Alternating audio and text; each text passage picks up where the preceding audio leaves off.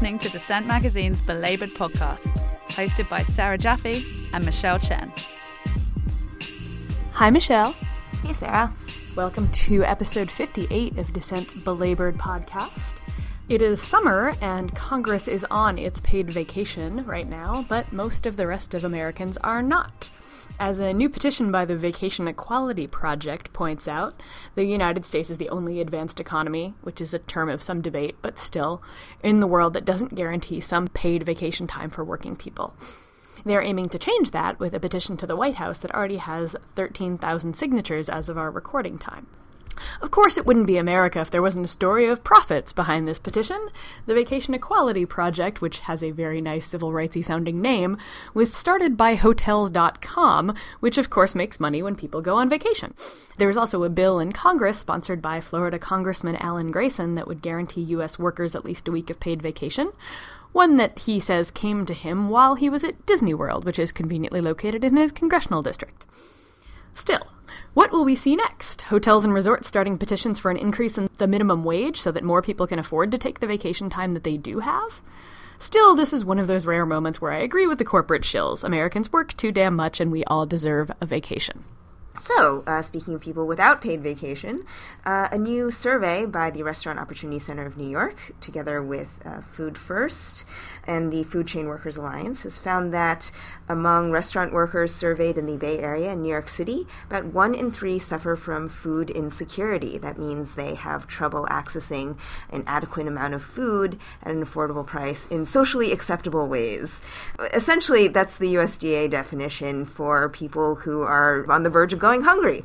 But since this is America and we're an advanced economy, we don't talk about hunger among our own people. So we use terms like food insecurity instead. What's notable about this is, of course, the glaring irony of workers who are serving, preparing, just being around the food that we eat all day, who themselves have trouble procuring food for themselves and their families. The food insecurity rate, in fact, is an estimated double the food insecurity rate in the general workforce as a whole. And this also showed that 1 in 5 of those surveyed relied on government food assistance, such as food stamps, right?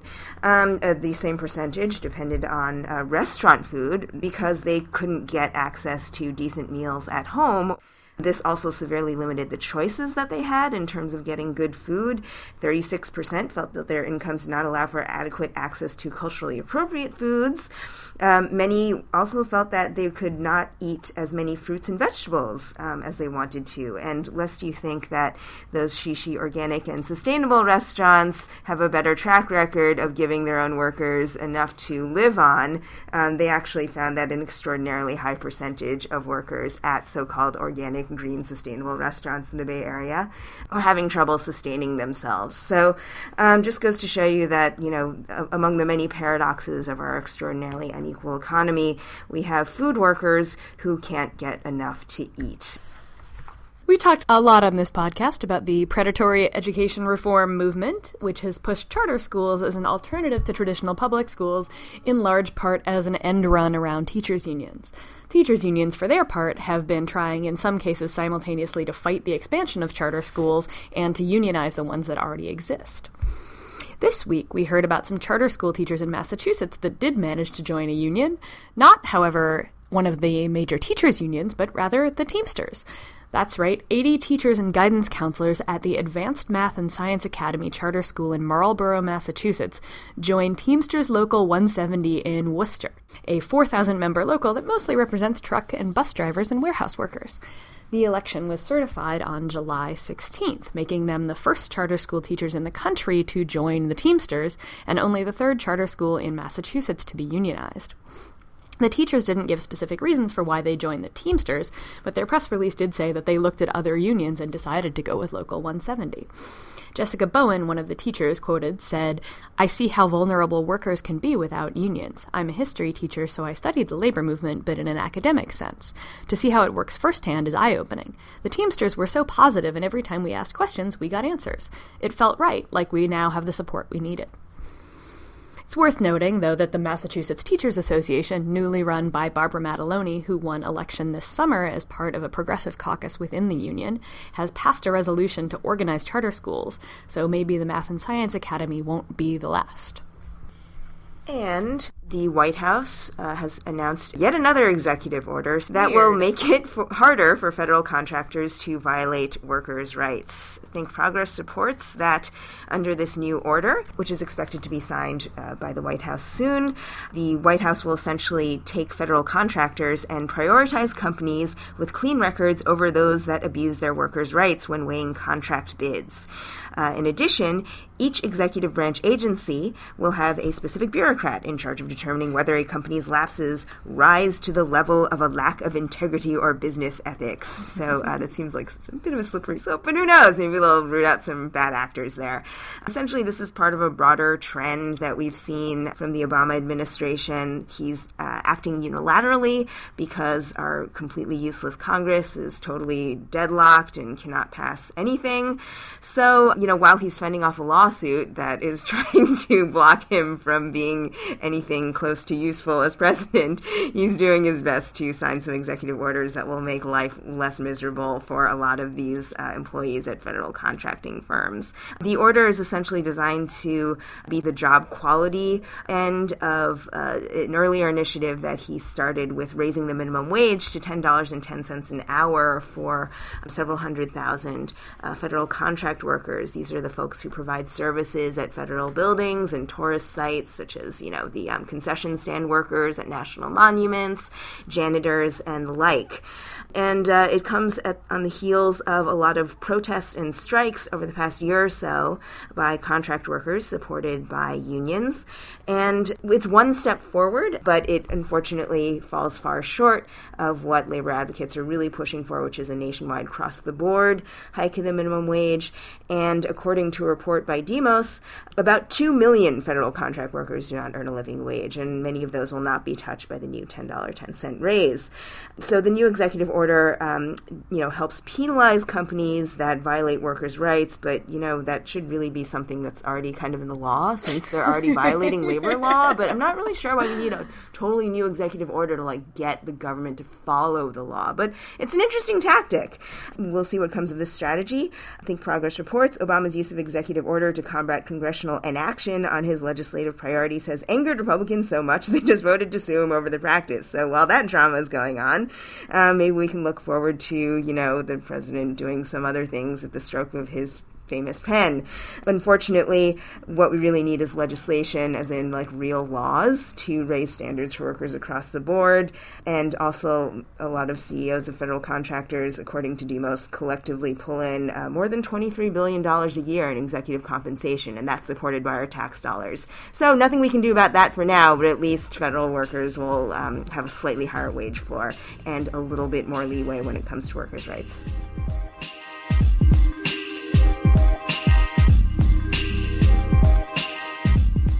So, as you probably know by now, the National Labor Relations Board General Counsel just certified McDonald's as a joint employer of the legions of low-wage fast food workers across the country.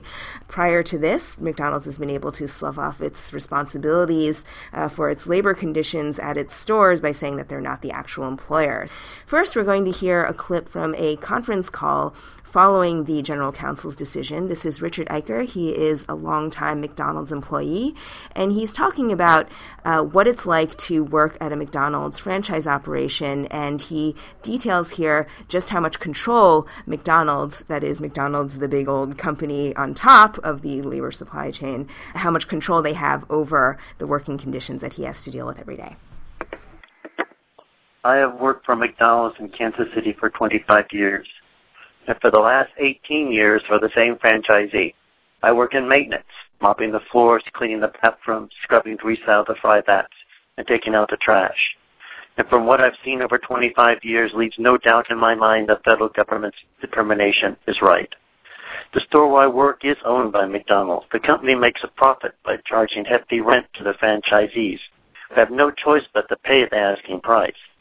And mine is a signature store, which means it's a big moneymaker among the first in line to get upgrades. Not because the franchisee wants to remodel, but corporate demands it, or they'll evict. A representative from McDonald's shows up at my store 5 to 6 times a year. Sometimes the rep stands outside the drive-thru counting cars, timing each sale, because the faster the workers work, the more customers they serve, the more profits they make. The reps ask management how new products are selling and what the profit margins are, and they wander through the kitchen to see if workers are making burgers according to the prescription and speed set by corporate. Managers go crazy when corporate comes in for these inspections, but sometimes we don't even know when they are happening. Corporate regulars send secret shoppers to our store. They visit the drive-thru or come in the store to place orders, and they look at how long it takes to get served, whether servers are smiling and greeting properly, whether advertising is correctly displayed. Once a month, managers get reports from these secret shoppers, and there are repercussions if, for example, a drive-thru order took too long to fill. People have been suspended for a negative review from secret shoppers, which might mean it took more than 2 minutes to fill a drive-thru order. But perhaps the worst thing is the corporate computer system, which gives up-to-minute reports on labors and sales. Managers are pushing all the time to bring down costs. If I work 10 minutes past my shift, they ask me, what am I still doing in the store? I have heard comments that labor is too high, and when that happens, people get sent home. They simply say labor is too high. Richard, we need to let you go. Some may think who my boss is just a technicality, but it matters. After 25 years, I make $11.05 an hour, which is about $600 per paycheck. My rent is $730 a month. My mother just moved into a nursing home, so I no longer have her Social Security payments to help me. So now I'm going to have to move. McDonald's says it's not a boss, but it certainly acts like one, setting rules and controlling just about every aspect of its stores, that the only thing franchisees can skimp on is wages. Franchisees would pay more if they could, I'm sure of it, but they're hamstrung. This determination by the NLRB could help us hold McDonald's accountable for wage theft and other labor abuses, and make it easier for us to form a union without retaliation. Maybe now the company will stop pinning our poor treatment on franchisees and pay us a wage that we can live on. Thank you. And that was Richard Eicher, a veteran McDonald's employee, talking about the labor conditions at his store. So we're going to talk today to Catherine Ruckelshaus. She is General Counsel at the National Employment Law Project, and she's done a lot of research on what the joint employer status means, what it means for labor relations at big fast food franchises like McDonald's, and perhaps in other sectors of the workforce. We've heard a lot about the ruling from the NLRB's General Counsel, but can you explain a little bit what that is, what the difference between this and a ruling from the board is? I think there's a little bit of confusion about just what actually happened here. Yes, and it should be, clarified that I haven't seen anything in writing from the General Counsel because it's not a public document, but this is a directive from the NLRB's General Counsel out to its regional directors where there are claims pending. And the directive apparently says to the regional directors who are going to be adjudicating these claims that it's possible to find McDonald's to be a joint employer along with its franchisees.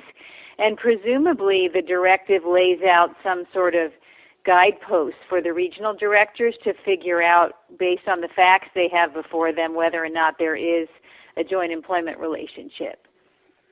How big a deal is this for the fast food workers movement? Yeah, I think it's really important. It can really buttress the workers' claims that they need McDonald's to be involved in their workplace conditions, in fixing the workplace conditions, because it was clear to the workers, and now the General Counsel, the NLRB, agrees, at least in some of these cases, that the franchisees aren't in a position to fix the problems in the workplace without McDonald's. And so I think that's a really important message both to McDonald's but also for the workers to know that they have some remedies available to them and they won't just be negotiating or trying to get these problems fixed with the franchisees. In terms of how the franchise system actually works on the ground, can you explain how this franchise arrangement affects the working conditions per se, such as, how does it affect, say, wage levels? How does it reflect how scheduling is done? Many workers have, say, complained of unhealthier, dangerous working conditions.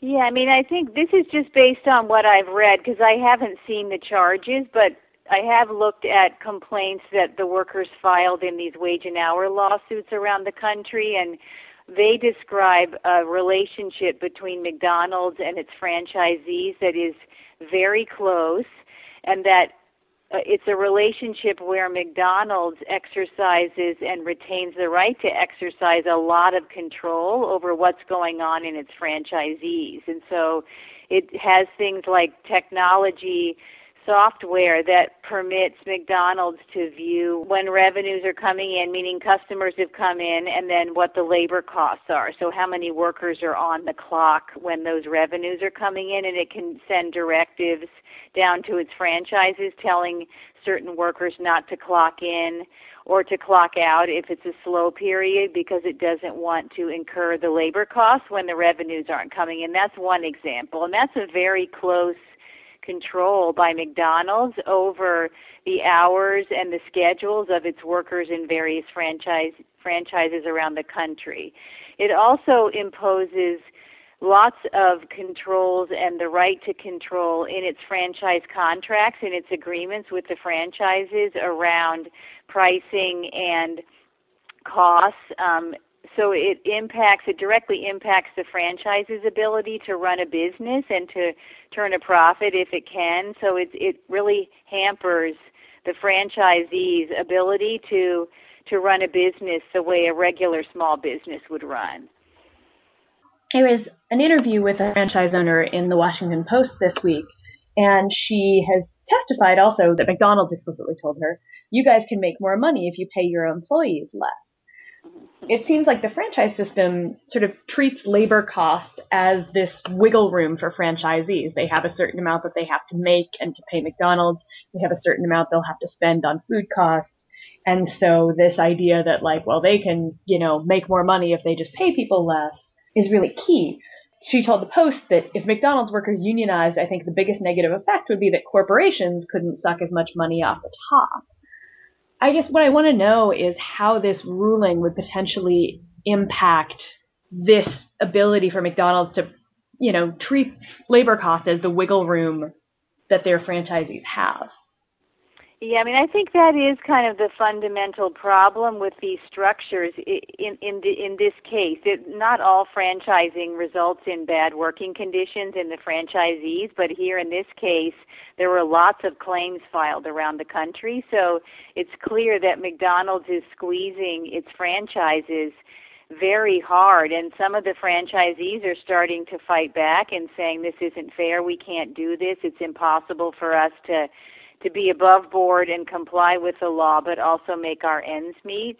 So I think it's an example of, and especially in the case where McDonald's told the franchise operator that she could pay her workers less, that McDonald's is just getting too greedy in terms of what it's trying to extract from its franchise operations. It can certainly enter into some of these agreements and still be very profitable, but not require this kind of return from the franchises. It ends up being on the backs of the workers.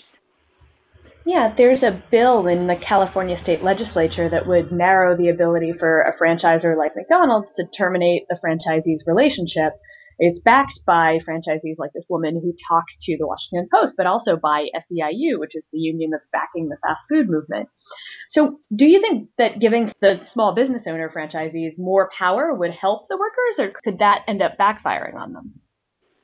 Yeah, I think it's just important for the franchise owners to be sophisticated enough and able enough to run an operation that complies with the law. So if you presume that most franchise operators go into these relationships wanting to comply with the law and earn back their money and possibly turn a profit, then they should be able to do that. And McDonald's shouldn't be able to hamper them doing that by squeezing them and having these onerous requirements in their franchise agreements.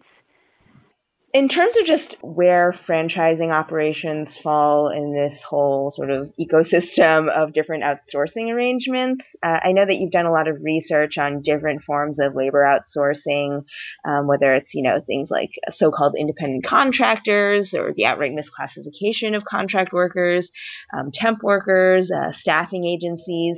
Can you talk about sort of this general labor landscape where we have the whole population of contingent workers who are basically anything but actually employed by the companies that are essentially paying them? Yeah, I think franchising is another example of what we're calling outsourcing, but it can be called temping, subcontracting, contracting out. It's where businesses decide that they're going to contract out parts of their core business. And McDonald's and a lot of the other fast food chains decided that a long time ago, just like the garment industry did, the agricultural industry has, the janitorial industry has. They've decided to contract out some of the labor-intensive parts of their businesses to another entity. And there's a wide range of reasons why they do that, but franchising isn't any different from any of those other arrangements where there's a contract between the lead company, in this case McDonald's, and the other contractor, and sometimes there's more than another contractor. There might be a temp or staffing firm inserted in there someplace. And so these arrangements are increasingly common in our economy, and you see them with a lot of the low-wage sectors, and it can end up resulting in very low wages and poor working conditions for the employees because there's not as much accountability the more layers and levels you have. Mm-hmm. And you have that sort of who's the boss problem where each employer or each company is sort of passing the buck to the other guy and saying, well, they're responsible and I'm not, right? So, right, that's right. Right. And just to be clear, I've seen some examples in which, you had people who were full-time employees and then they get sort of rehired as temp workers or as contract workers. So is this, in a way, would you say it's perhaps a tactic that some corporations are using to make their workforces more marginal, weaken their collective power as a workforce or, even, union busting, things like that? Yeah, I think sometimes as you mentioned, the employers just call their workers non-employees. They might call them an independent contractor. They might call them a freelancer or some other name, a consultant, a franchisee. Even janitorial companies are starting to call individual janitorial workers franchisees to skirt the labor and employment protections that are required for employees. And that's bad for workers, and it's also bad for employers who are trying to compete with those businesses because they end up saving a lot of money. But then there's these subcontracting arrangements like these franchising in McDonald's where the workers are clearly somebody's employees, but it's not clear to the worker who the employer is and who's responsible. So there's kind of a myriad of ways that businesses are either inserting subcontractors or franchises between them and the workers to potentially evade these responsibilities, or they're calling workers non-employees to evade the responsibilities. So this ruling applies to McDonald's and potentially other employers in the franchise system, but what are some of its potential applications to these other forms of contingent labor, these other places where we have this who's the boss problem? And is there potential for some of these new tech economy companies like TaskRabbit and Lyft, these sort of match a worker with a gig apps, to be held responsible as co-employers for the conditions they create?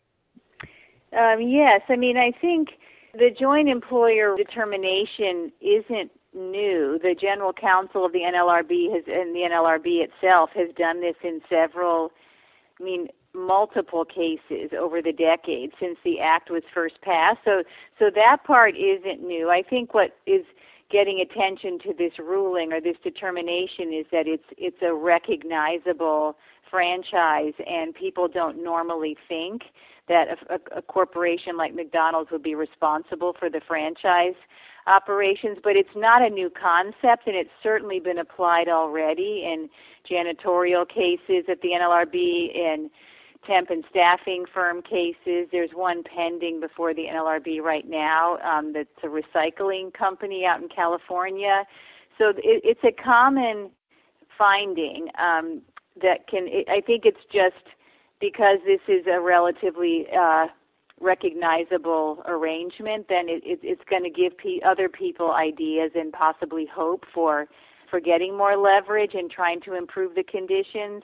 I think for the workers like the ones who are working for TaskRabbit or Mechanical Turk or Lyft or Uber, those are oftentimes questions about whether or not the worker's an employee or not, and then if they are an employee, who's the responsible employer or employers.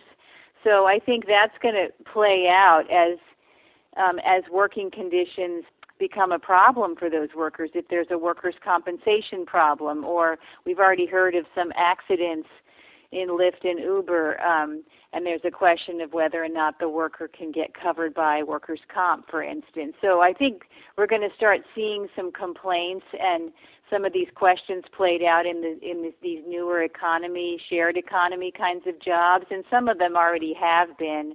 But in those, it's going to be the same application. It's going to be, are you an employee as defined under these labor and employment laws? And if you are an employee, who's responsible as your employer? Just to clarify here, the issue before the NLRB right now is primarily these cases that involve retaliation against workers for some of their organizing efforts, right, or alleged retaliation when they went on strike and things of that nature, right? That's right. They filed unfair labor practice charges, which is in these cases are mostly about the retaliation that happened. Right. And I understand that in some of these civil suits that are still pending, McDonald's is already named as a joint employer. So, those sort of wage and hour violations claims can still go forward, apart from this NLRB case. Yeah, the judges haven't ruled on whether or not McDonald's is properly named as a joint employer in those wage and hour cases, but they certainly have been alleged and named as a jointly responsible party in the cases. There just haven't been any rulings yet. Right. So there's still a number of legal avenues that they might be able to pursue. Strictly speaking, on the issue of labor organizing in fast food, how do you think these sort of outsourced employment structures affect organizing in workplaces? For instance, how much more difficult is it for workers at franchise operations to, say, start a union? How does this affect their access to things like collective bargaining? I mean, it seems pretty clear that McDonald's can use this as a tactic to ensure that they are not held liable as employers, but what does it mean about the ability for all of their workers to unite collectively? Yeah, so it's harder for the workers if McDonald's isn't at the table because as we've been talking, the McDonald's has the right to control lots of aspects of what's going on in the franchise. So if the workers are just negotiating with the franchisees aren't going to have enough power to fix all of the problems or even give the workers everything or some of the things that they're asking for without McDonald's agreeing to amend its agreements with the franchises or change its practices. So the workers would not be able to get fully what they would be after in bargaining without McDonald's at the table. That would be one problem if you don't have McDonald's at the table. And another potential problem is that it's piecemeal. One franchise might have 10 workers and another franchise might have 20 or 25. Some of the franchises, I understand, are fairly large because they join together and they have one owner with several stores, but it makes it much more difficult for the workers to get traction and to get some momentum if they have to do it essentially store by store. On the issue of collective bargaining, would you say that, could this potentially complicate labor relations if they do try to enter into negotiations with McDonald's? I can imagine maybe there are a couple of, kind-hearted franchise owners out there who perhaps would welcome a union at their individual outlet. But, if McDonald's is at the table, then they're up against a much more savvier, economically better resourced boss. So I don't know. I mean, does this present new challenges in a way if the workers do try to organize against McDonald's? Yeah, I mean, I think unions are contending with that all the time now. Whenever there's more than one employer, if there's a joint employer scenario, they oftentimes don't choose to bring in the other employer because of the reasons you're mentioning, but also sometimes under the NLRB law or rules, you have to have consent from both employers to collectively bargain. So there can be some challenges, and sometimes there's positive aspects of bringing in both employers, but other times unions decide not to do that when they're bargaining for the reasons you were mentioning. And just to finish up, in your report, Who's the Boss, for the National Employment Law Project, towards the end, you actually provided some policy recommendations and some examples of even private negotiated agreements that certain workplaces have used to mitigate some of the effects of these outsourcing arrangements. For instance, workers have been able to empower themselves in the workplace and give themselves more control over their working conditions through certain, labor codes of conduct. There are some policies such as automatic presumption of employment that will basically, sort of pre-certify someone as a joint employer, as, the official employer, so that workers do know who's boss before, they get into a confrontation. Can you explain how those might work, and maybe even if some of those might be applied to franchise situation like McDonald's? Yeah, I mean, I think some of the ones you listed, really almost all of the ones that you've listed could be applied to these McDonald's kinds of situations. You could have, a code of conduct that McDonald's signs with all of its franchisees that lay out certain practices and provisions that would end up supporting and improving working conditions in the different stores. Some state laws that right now require the worksite employer and the joint employer who's using the worksite employer's workers to be jointly responsible, and there's a presumption that they're jointly responsible. So you could write in franchise arrangements as into those state laws that now exist. And then there could just simply be better enforcement of our existing laws because, as the NLRB determination makes pretty clear, all labor and employment laws already permit joint employer relationships to be found, and you can enforce against both or either of the joint employers. So if more of the agencies that enforce these laws would enforce them and use the statutes as they're intended, then you could capture more of these franchising arrangements when there are problems in the workplace. Not to mention workers have already have protections in terms of their right to organize at their workplace. So, I mean, that's already on the books, right? I mean, that's something that should be enforced against an employer, at least, whoever it is. Right. Yeah, I mean, I think what you just said is important to remember, too, is none of these workers are in a union. There's no union around asking for bargaining or recognition. These were just workers who came together to fight for better working conditions, and then they were retaliated against. So they're protected by the National Labor Relations Act, even though there's no union there. And I think a lot of people don't know that and don't understand that. So I think this case is important for that reason, too, because it shows that unorganized workers can still go to the National Labor Relations Board for relief. And that was Catherine Ruckelshaus, and we will put a link to her research on the Dissent website. You're listening to Belabored, a Dissent Magazine podcast. Links to articles mentioned in this episode may be found at dissentmagazine.org. And now we're going to hear some audio from the Fast Food Workers Convention in Chicago on July 25th and 26th. There, over 1,300 fast food workers from across the country convened to plan their next steps in the fast food workers movement, and we'll be hearing more from them, hopefully, in the coming months.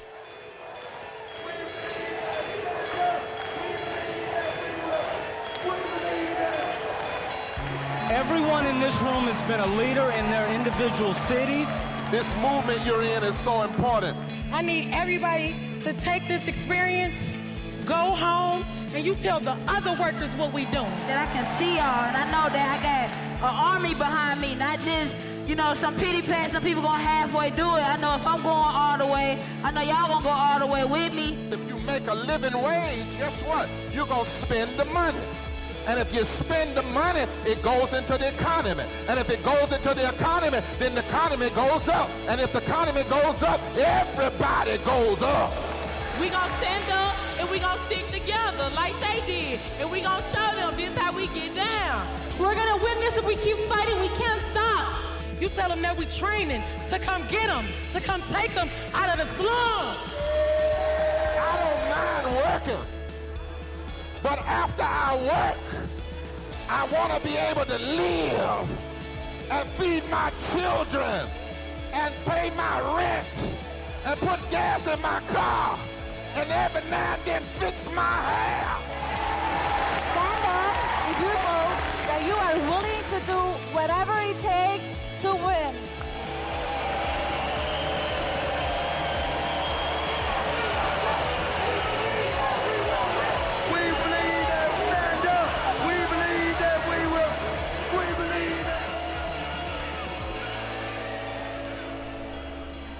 This is everybody's favorite part of the podcast, where we say, "Arg! I wish I'd written that." This week, or rather last week, I was fascinated by a report by Sophia Resnick at RH Reality Check. Hobby Lobby allegedly fired employee due to pregnancy. And as the headline says, this piece is an investigation into the firing of a pregnant Hobby Lobby worker. Yes, that Hobby Lobby, the one from the recent Supreme Court decision that we discussed on episode 56, that sued to make sure it didn't have to pay for its employees' birth control. So you might think that it would be supportive of those same employees then having the babies it didn't want to allow them to prevent themselves from having. But Felicia Allen applied for medical leave from her Hobby Lobby job in Flowood, Mississippi, when she was 9 months pregnant. She'd found out that she was 4 months pregnant shortly after being hired at the store and was worried that she wouldn't qualify for leave under the Federal Family Medical Leave Act. That law mandates 12 weeks of unpaid leave for workers at qualified workplaces who have been there for more than 1 year. For more than that, you can listen to our episode 51 with Ellen Bravo. But Allen says that instead of getting her unpaid medical leave, she was fired and told to reapply for her job after the child was born. When she did so, they did not bring her back. And if that's not bad enough, the company said that she quit rather than take the offered leave, which originally served to deny her the ability to get unemployment benefits. Oh, and her lawsuit against the company for pregnancy discrimination, which is in fact illegal, was dropped because Hobby Lobby requires its employees to sign a binding arbitration agreement when they come to work.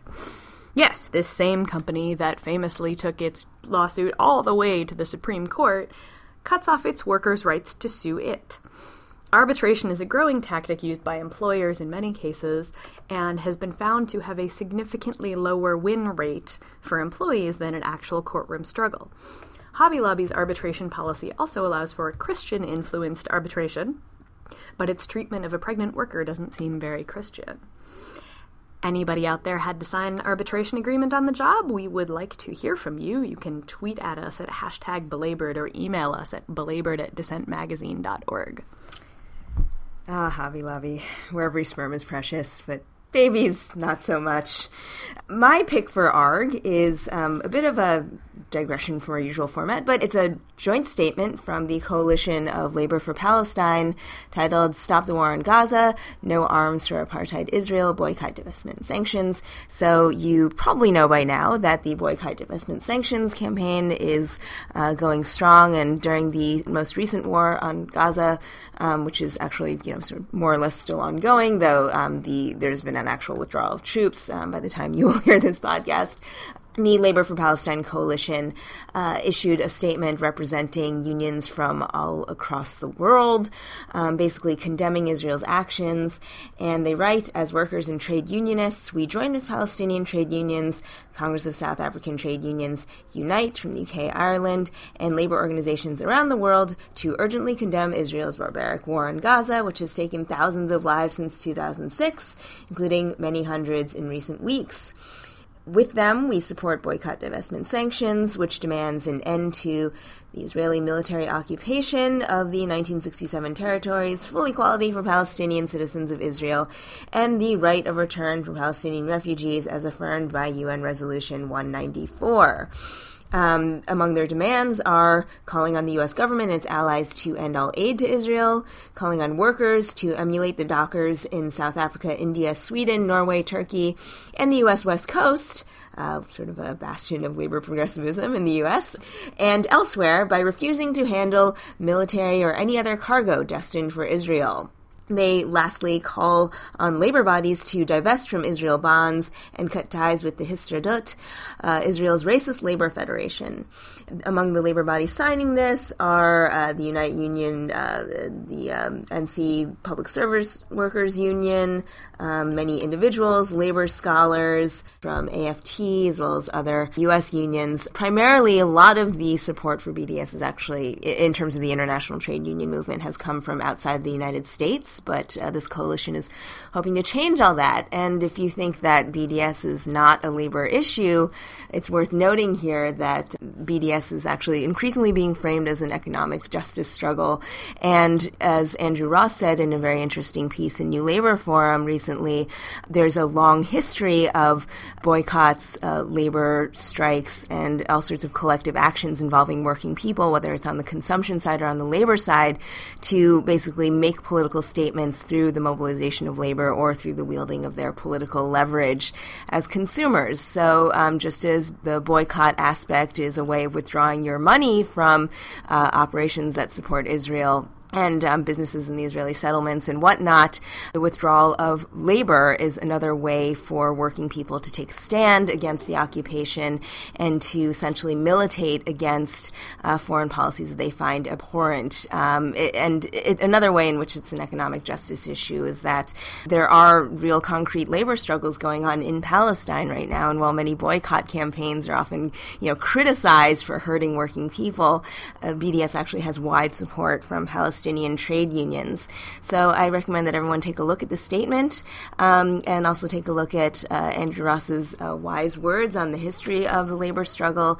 And he also notes here that U.S. labor in particular, particularly led by the AFL-CIO and the Solidarity Center, has a rather ugly past of supporting imperialistic and reactionary foreign policies. So supporting progressive positions by international labor bodies is one way to sort of push back against that legacy, correct historical wrongs, and show solidarity with people who are struggling on the ground right now. And that's all for this week. We encourage you to email us at belabored@dissentmagazine.org. You can also tweet at us at the hashtag belabored, and we'd love to hear from you if you've been caught up in an arbitrary arbitration arrangement, or if you are a franchise employee who's looking to hold your boss accountable, or if you have an experience at the BDS campaign, like to share your insight on what the labor movement can do to support that campaign. We welcome your comments. Thanks for tuning in. You have to understand, you have to pay the price for peace.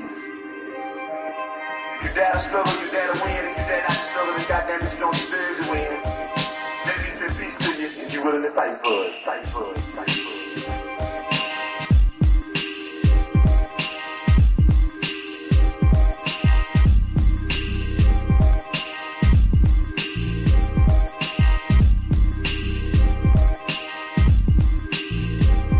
Now how you feel? CEOs getting mega paid while you barely making minimum wage. The first time I put that pen to a page, when I realized I couldn't be the government slave. I got the same attitude from back in the day. Now I got bigger bills, bigger problems to deal with, but I'm still sick. Lance Armstrong, being broke is a position that ain't that comfy. what's on the menu. Bread and lunch meat, and I ain't even getting paid till next week. It's getting cold, so it's time to invest in heat. The streets cold, so I had to invest in heat. They sleep on technique, so I bless these beats. And I ain't even gotta explain how stressed I be. Man, life ain't perfect, but it's all worth it. So systematic, we part of that circuit. Robotic at work when I'm counting them pyramids. If you're naive, then I know you ain't hearing this. Hundreds of years, everybody been fearing this greedy ass system that's coming to an end. I got bills galore, I need my bread up. Am I the only person in this room that's fed up? Hell no. Obama, man, I'm trying to get paid, but can we please get a raise on minimum wage? Yo,